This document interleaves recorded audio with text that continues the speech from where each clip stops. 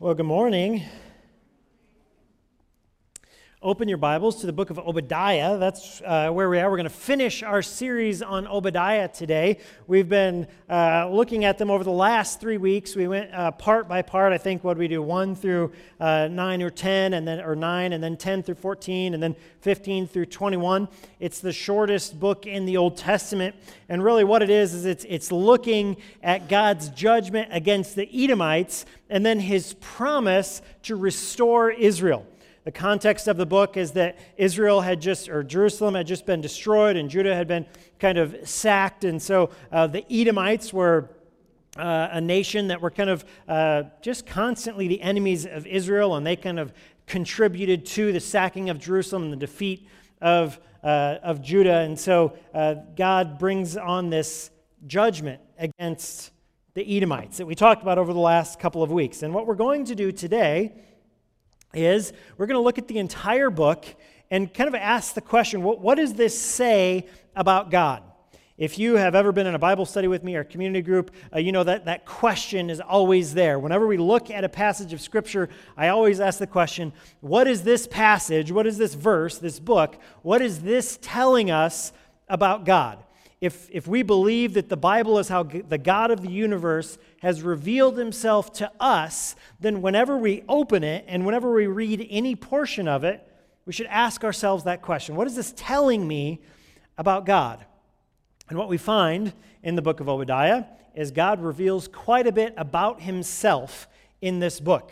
Now, the last couple of weeks, we've kind of focused on Israel and Edom and kind of the situation going on there and kind of the impacts and all of that stuff.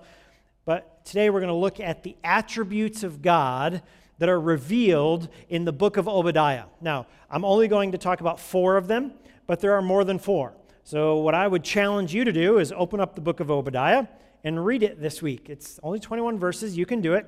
But I want you to find the attributes of God that are listed in this book, because there are more than the 4 that I'm going to talk about today.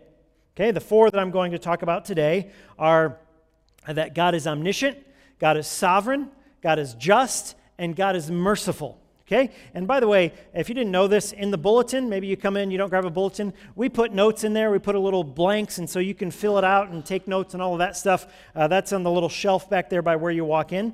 So if you don't have one, feel free to grab one, and let's go from there. But first, let's pray. Dear God, thank you so much for this morning. Thank you for the opportunity to worship you together with this church. God, we thank you that you have called us all here this morning, that we get to worship you in song. We get to worship you through the preaching of your word. God, we thank you so much that you have given these to us. We thank you that you accept our worship even though we're sinners, even though we failed you and rebelled against you, shaken our fist at you. God, we thank you that you still accept our worship. We thank you that even though we're sinners, Christ died for us. And that by repenting and putting our faith in Christ, that we can be your son and your daughter. God, we pray this morning that we would be focused entirely on you, that we would not be distracted by the things of this world, the things that will pass away, but that we will be in awe of who you are, and that we will worship you with everything that we have, with all that we are. God, you are good, you are kind, you are merciful, you are sovereign, you're omniscient, you're just, and you are our God. Father, we love you, we praise you, and worship you. And we pray these things in the name of your Son and our Savior, Jesus Christ. Amen. Amen. Well, the first thing we're going to look at is that God is omniscient. So that's the first blank. If you've got your deal, go ahead and put in omniscient there. If you know how to spell it, I don't, but my computer does, so it got it fixed up for me. So what omniscient means, God is omniscient, it means that God knows everything. Okay, it's just a long word for saying God knows everything. He knows everything. Literally everything, God knows it. And we find this in Obadiah verse 1. It says this, the vision of Obadiah, thus says the Lord God concerning Edom. We have heard a report from the Lord, and a messenger has been sent among the nations. Rise up, let us rise against her for battle. Okay, verse 1, right there at the beginning, the vision of Obadiah, thus says the Lord God concerning Edom. Now, we read this, we really break it down. What we see This is God saying something about Edom, right? We can all agree on that. This is God saying something about Edom. But notice this. This is God giving a vision of the future to his prophet, right? So, is Obadiah. God gives this vision to Obadiah. Obadiah, here's what I want you to say. Here's what you need to know and what you need to declare. This tells us something about God. Right? Now, I understand that we can get distracted by what God then says about Edom, but this tells us something about God. It tells us that he's a God that knows the future. And he can tell you what the future holds. And he can also tell you, which we find at the end of the book, he can also tell you that everything's going to be okay. Everything's going to be all right. God can say, I write history. I know everything that is going to turn out. I know how it's going to work out. And I'm telling you, it's going to be fine. You're going to be okay. And that's one of the reasons why we read the Bible. We read the Bible, we read the prophecies, knowing that when it looks like the world is going off the rails, like everything is going beyond repair, we can remember that God knows, really indeed, God wrote the future. And that's what we see in Obadiah. Remember the situation that the Jews were in. The holy city had just been sacked and destroyed. The temple is ripped apart. They're sitting there, in terrible, horrible violence has been done against their people. They probably had no hope. They were probably questioning where God was or why he would allow it. They're probably questioning all of this. And then you get Obadiah and it says, yeah, it was awful and God brought his judgment, but everything is going to be okay. We can go to the scriptures, you and I today. We can go to the scriptures and we can find comfort in them. Now, I would say that that's not the only reason we should go. There are some verses that aren't necessarily super comforting or encouraging in every single situation that we're in. But we can go to the scriptures and be comforted. Isaiah chapter 46 says this, and really this is a basic lesson. I think every kid in Sunday school learns that God knows everything, right? That's just something that children learn, and they should learn that. Isaiah chapter 46, I'm going to read verses 9 and 10. It says, "Remember the former things of old, for I am God, and there is no other. I am God, and there is none like me, declaring the end from the beginning, and from ancient times things not yet done, saying, my counsel shall stand, and I will accomplish all my purpose." Our God, the God revealed in the scriptures, declares. He declares things. He doesn't just know things. He's not just aware of how things are going to come to be, how everything will pan out. He declares it. He knows the end of the script because he's the one writing it. He knows where things are heading. He declares it from ancient times, things that aren't even done yet.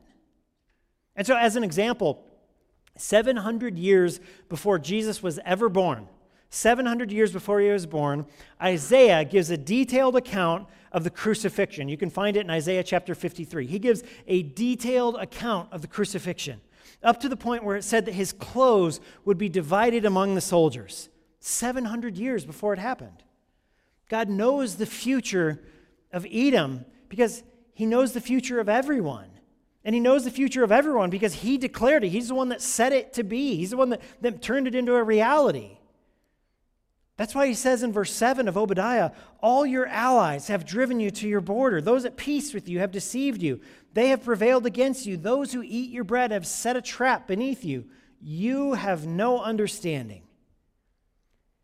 As we read the Bible, something that you'll find is that God will use the past tense when he's talking about an event that will take place in the future.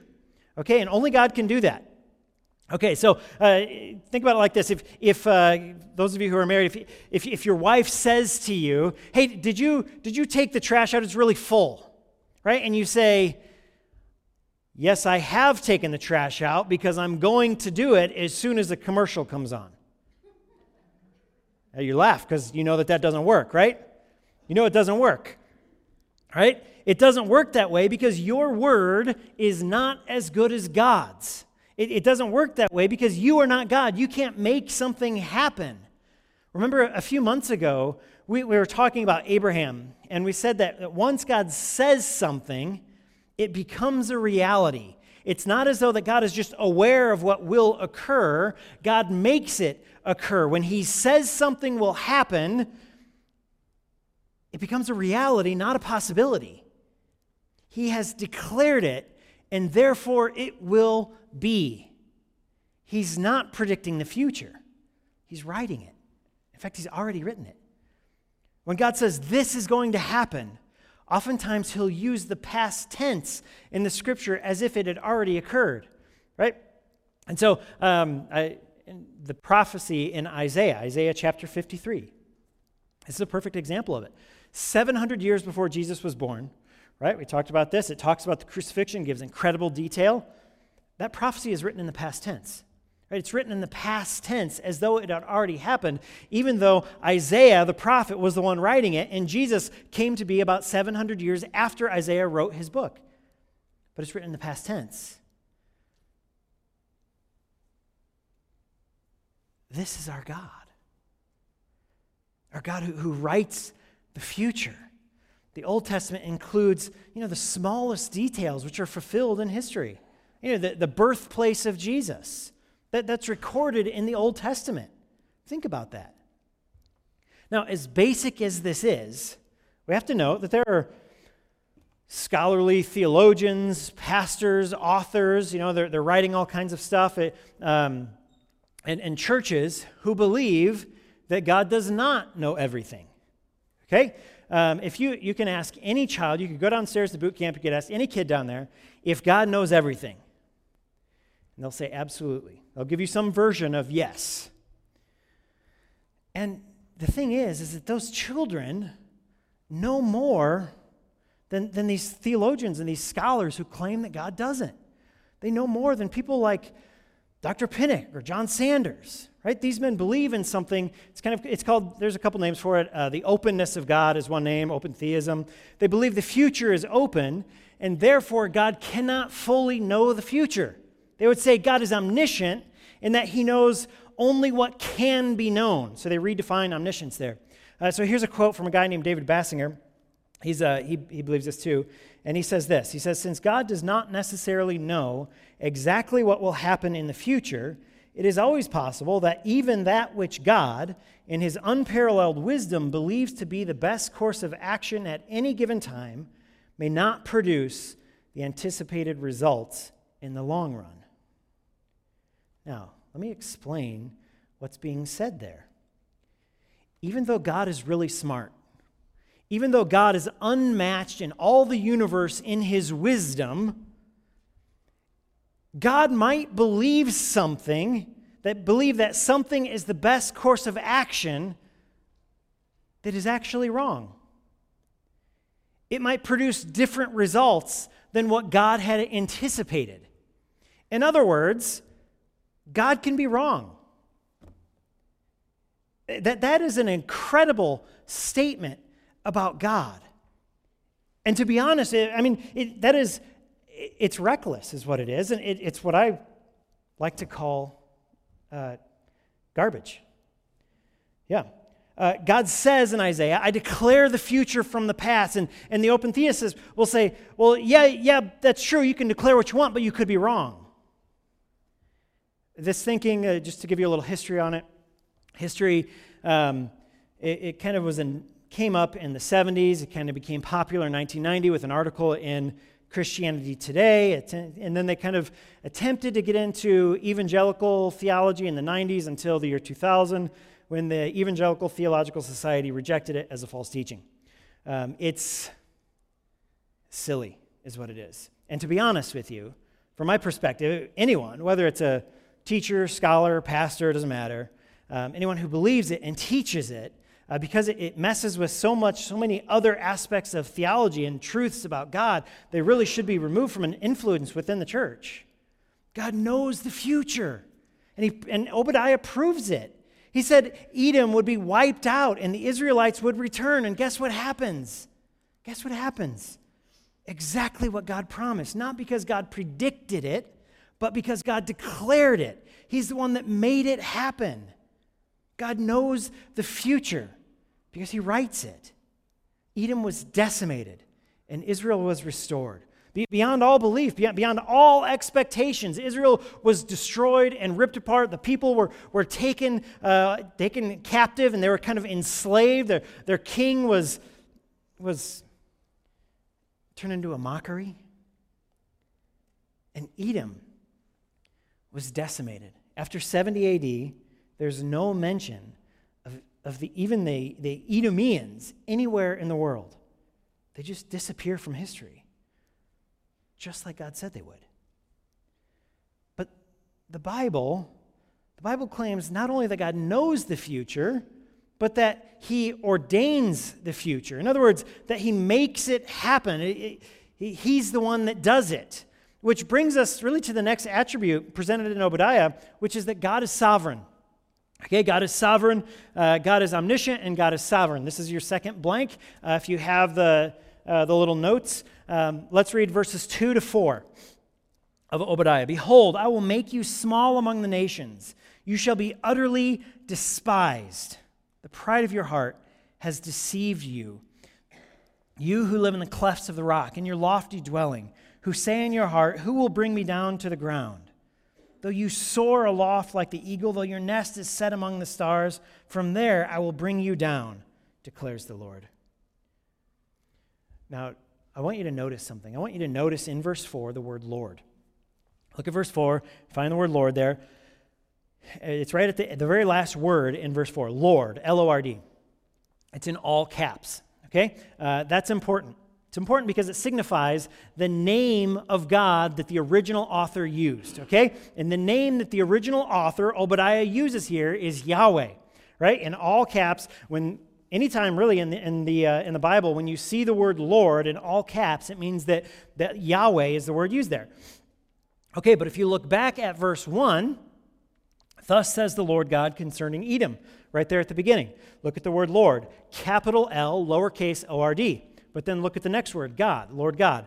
God is all caps. Okay, so this is telling us something about the names of God that is used here. Okay, this is a translation of verse 1, a specific name of God. This is Adonai Yahweh. That's the word being used there in verse 1. So in verse 1, it's Adonai Yahweh. In verse 4, it's Yahweh.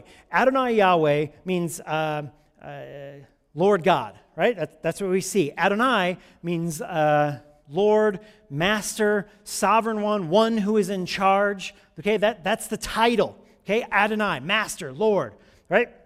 And God obviously is referring to Yahweh there, which is usually translated to all caps L-O-R-D. Yahweh is the name that God gave to Moses. When Moses is there at the burning bush and he says, well, who should I tell Pharaoh is sending me? God says, you go tell Pharaoh, I'm Yahweh, I am who I am. Yahweh kind of means like existence. He's the God who is. There's nothing in the universe more certain than that God is. And so here's his name as Yahweh, and at the beginning of the book, it says Adonai Yahweh. So as he reveals himself in Scripture, the name that is used about God is kind of telling something specific to his character in that moment. So as the author of the Scriptures are trying to convey something about God, they'll use a specific name here. And so we see that in verse 1 and in verse 4. Now, in this book, it opens up saying, I am who I am, and I am in charge. I am who I am, and I'm God. I'm the master. That's what's being communicated in verse 1. That's what I am, Adonai Yahweh. Now, this emphasizes, again, something else. God is the one who's in control. God is, not just because he's powerful and strong, but he's in control. Notice the language in both verse 2 and in verse 4. I will. And verse 4, I will. Right? It's not just that God has seen the future of Edom. It's not just that he's aware of what's going to occur. He's making it happen. He's warning them, saying, look out. Here's what I'm going to do. It's not as though he's just some powerful psychic. Hey, you better look out because it looks like this is going to happen to you. No. He's saying, I've seen what's going to happen to you because I'm the one that's doing it. I'm the one that's going to do it. I'm the one that is already considering it done. I'm in charge. I am God. This universe, this world, this creation is mine because I'm God. Adonai Yahweh. Isaiah, going back to Isaiah 46. I'll start with verse 10, declaring the end from the beginning and from ancient times, things not yet done, saying, my counsel shall stand, and I will accomplish all my purpose, calling a bird of prey from the east, the man of my counsel from a far country. I have spoken, and I will bring it to pass. I have purposed, and I will do it. And there's a group of theologians who don't believe this either, right? They believe that God is in control of most everything, most things, but not of people, that God doesn't control people. All right, God can control everything, but not really people, and not really what they do or what they believe. Right? And so some will say that God has kind of limited himself in this manner, that he has done it. Okay? But the Edomites were a perfect example of God being in charge, and really it's a perfect example of God's election.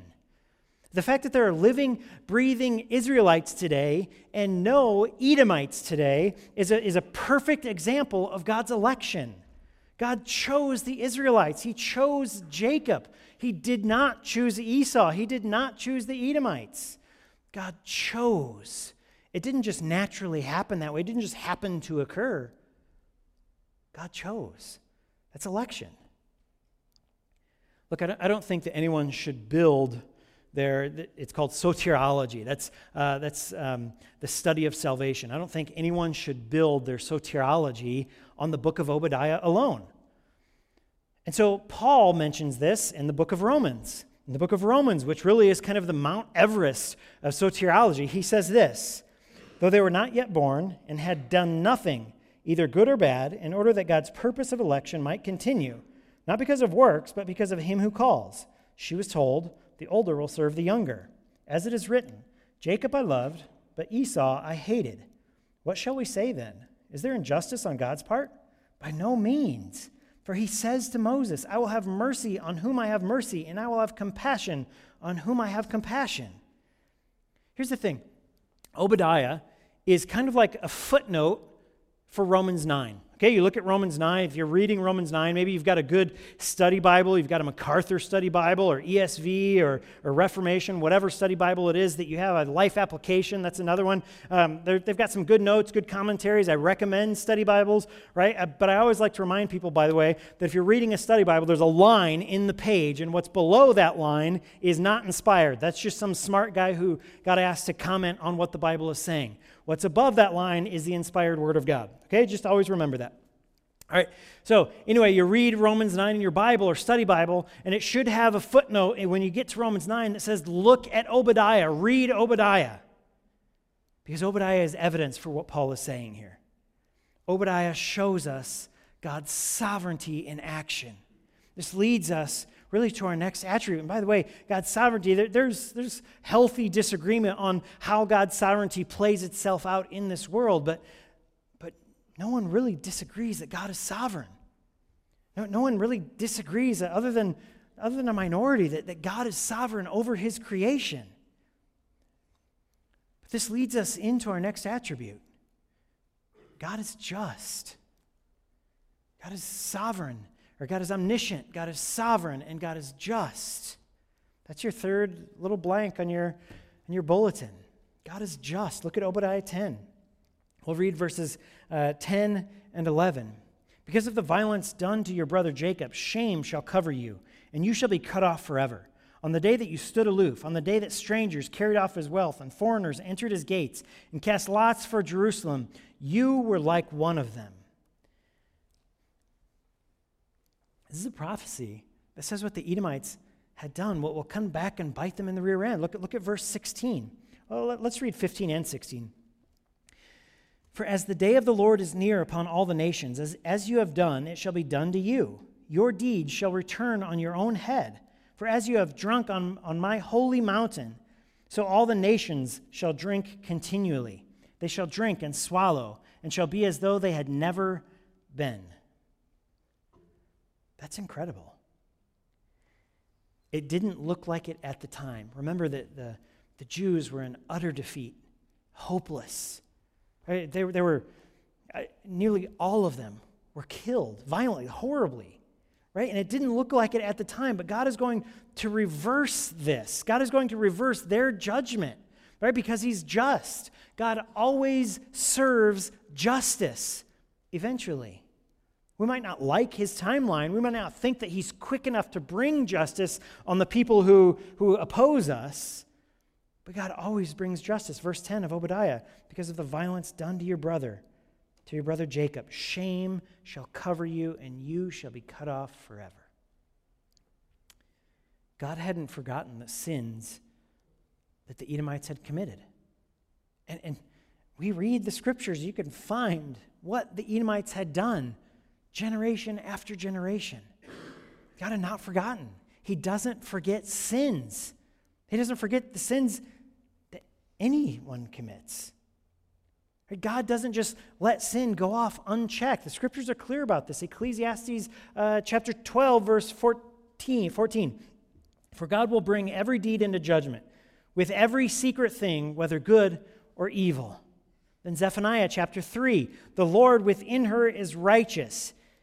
He does no injustice. Every morning he shows forth his justice. Each dawn he does not fail, but the unjust knows no shame.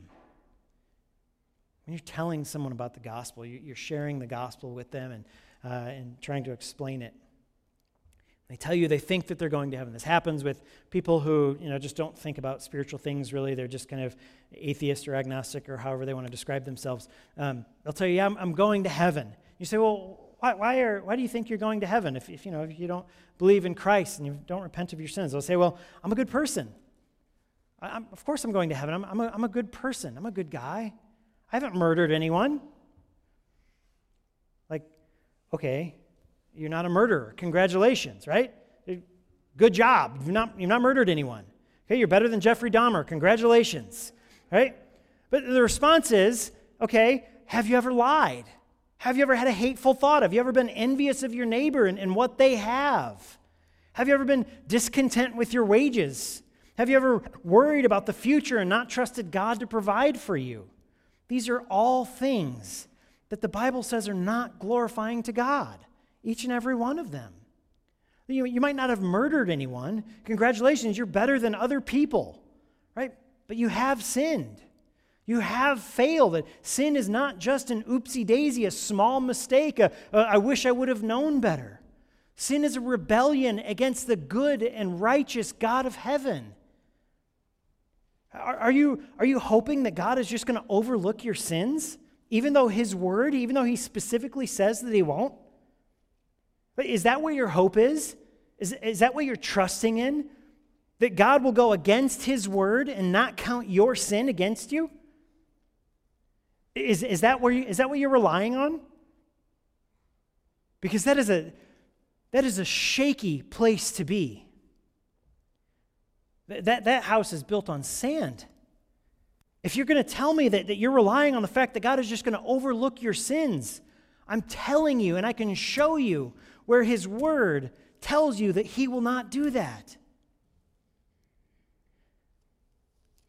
Is that really your hope for salvation? Revelation chapter 11, verse 18, the nations raged, but your wrath came, and the time for the dead to be judged, and for rewarding your servants, the prophets and saints, and those who fear your name, both small and great, and for destroying the destroyers of earth. Revelation 16, verse 5, and I heard the angel in charge of the waters say, just are you, O Holy One, who is and who was, for you brought these judgments. When God does judge the world, Christ returns and everything is coming to be, no one will say he's gone too far. People get what they deserve from God. And that might comfort you when you think about all the evil people in the world today.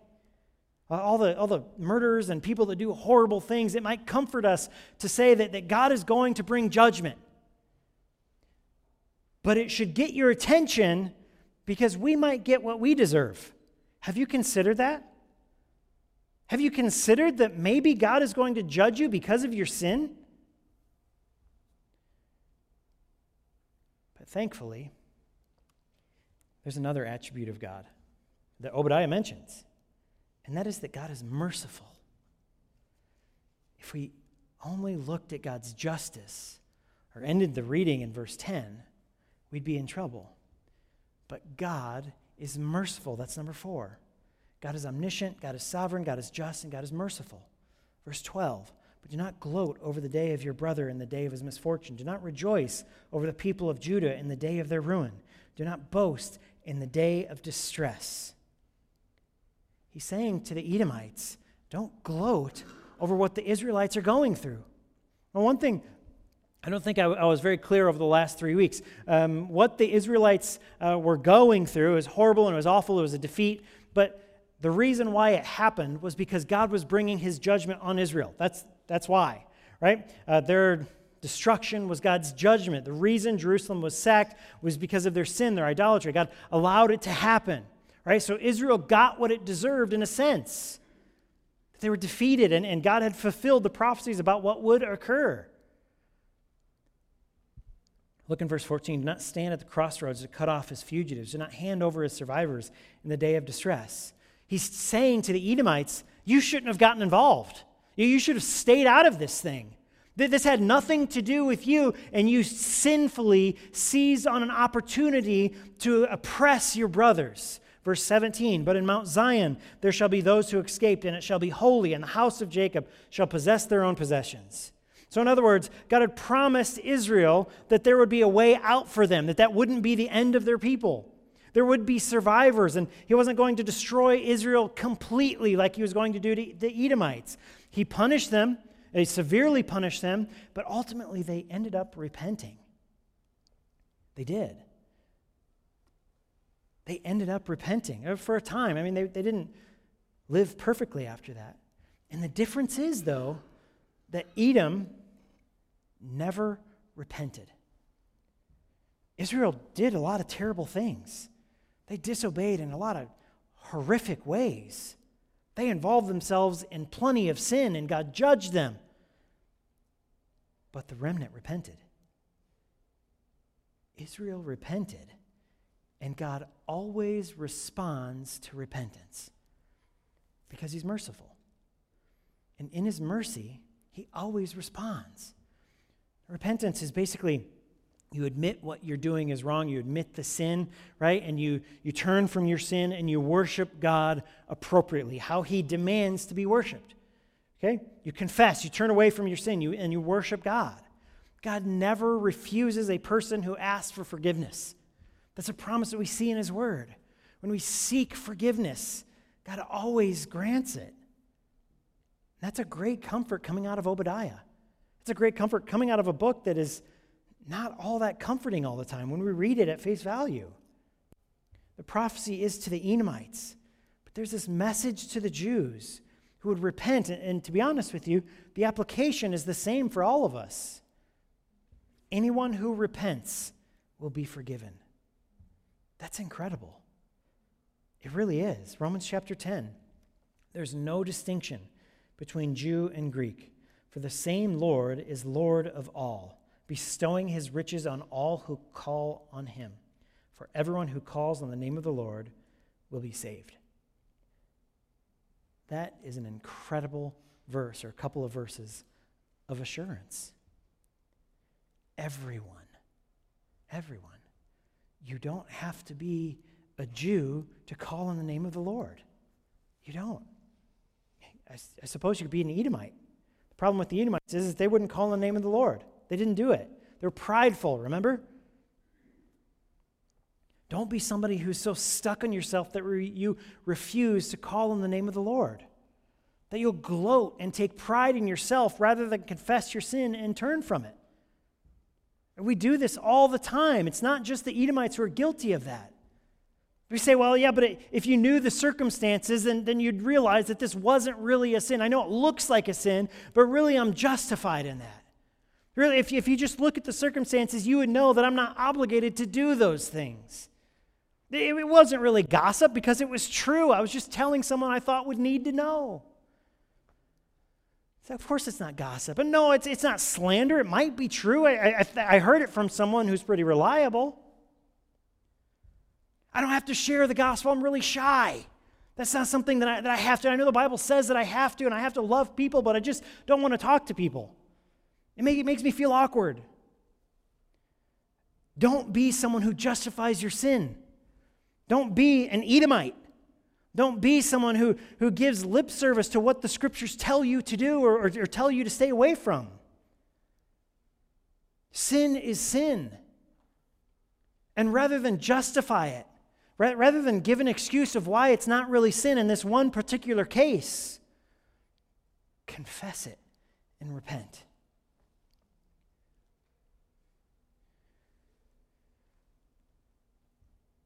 Don't gloat. Instead, embrace the mercy that's available to you. Cry out for it. God loves to grant mercy. God's not looking for righteous people to bless because there are no righteous people. The Scriptures tell us that. The Scriptures tell us that our good works are like filthy rags before the Lord. The Scripture in the New Testament says, no one is righteous, no, not one. God is looking for the sinners who need a Savior. And that can be you. Because I can promise you this, I know that this is true. You are a sinner and you need a Savior. That is absolutely true of every single person in this room.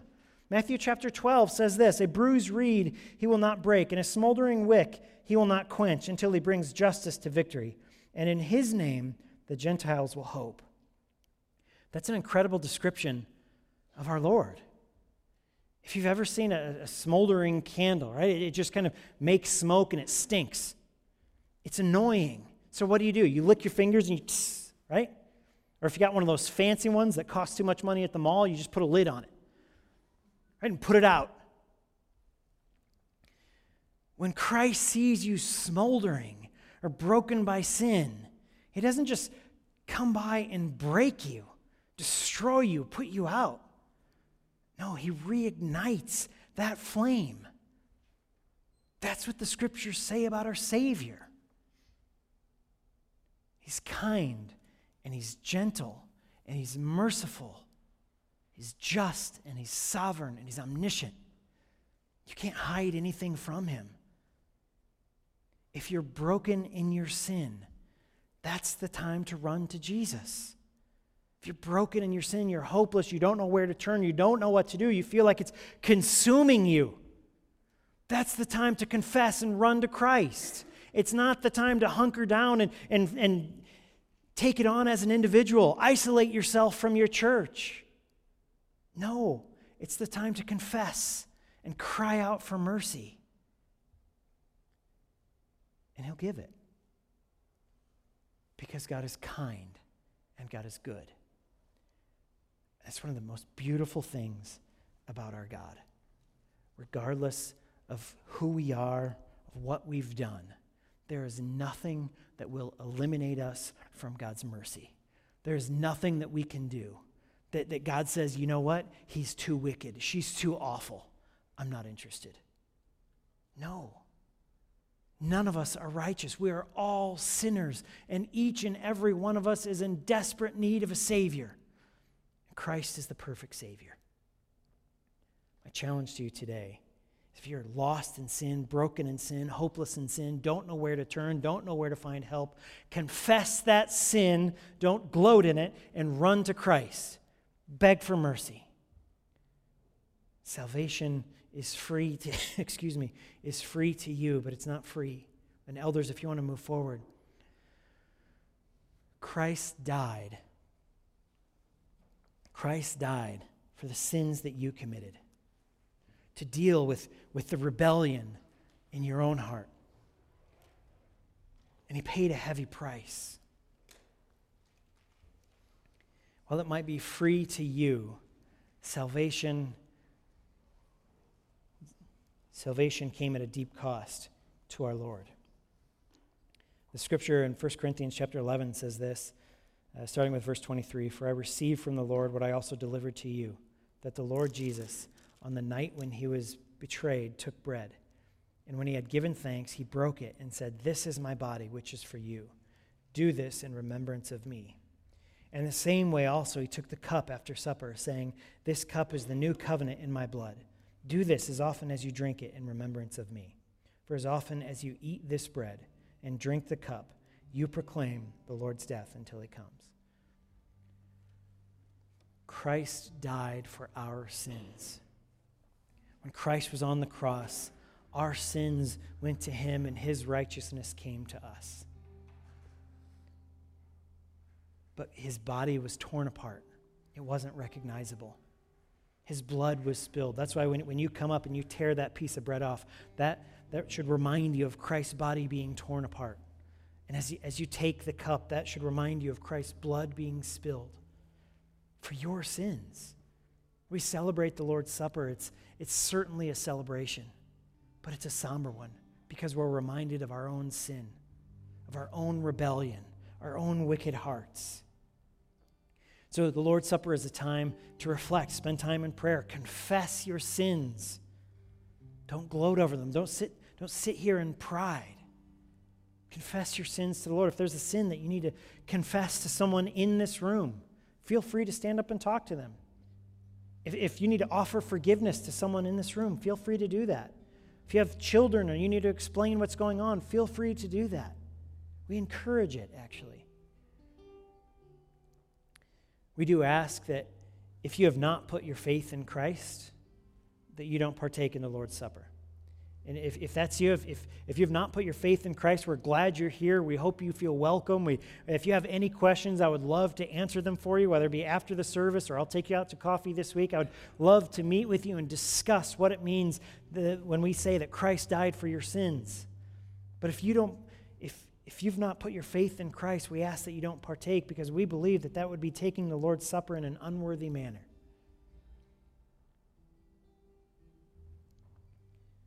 It doesn't make sense for you to celebrate the fact that Christ died for your sins if you don't believe that he did. And so we ask that you stay seated while we celebrate. We come up the middle aisle and then you'll go around the sides, and if you need someone to bring you the elements, we would be more than happy to do that. The reminder is that Christ died for your sins because he is merciful and kind. It's beautiful.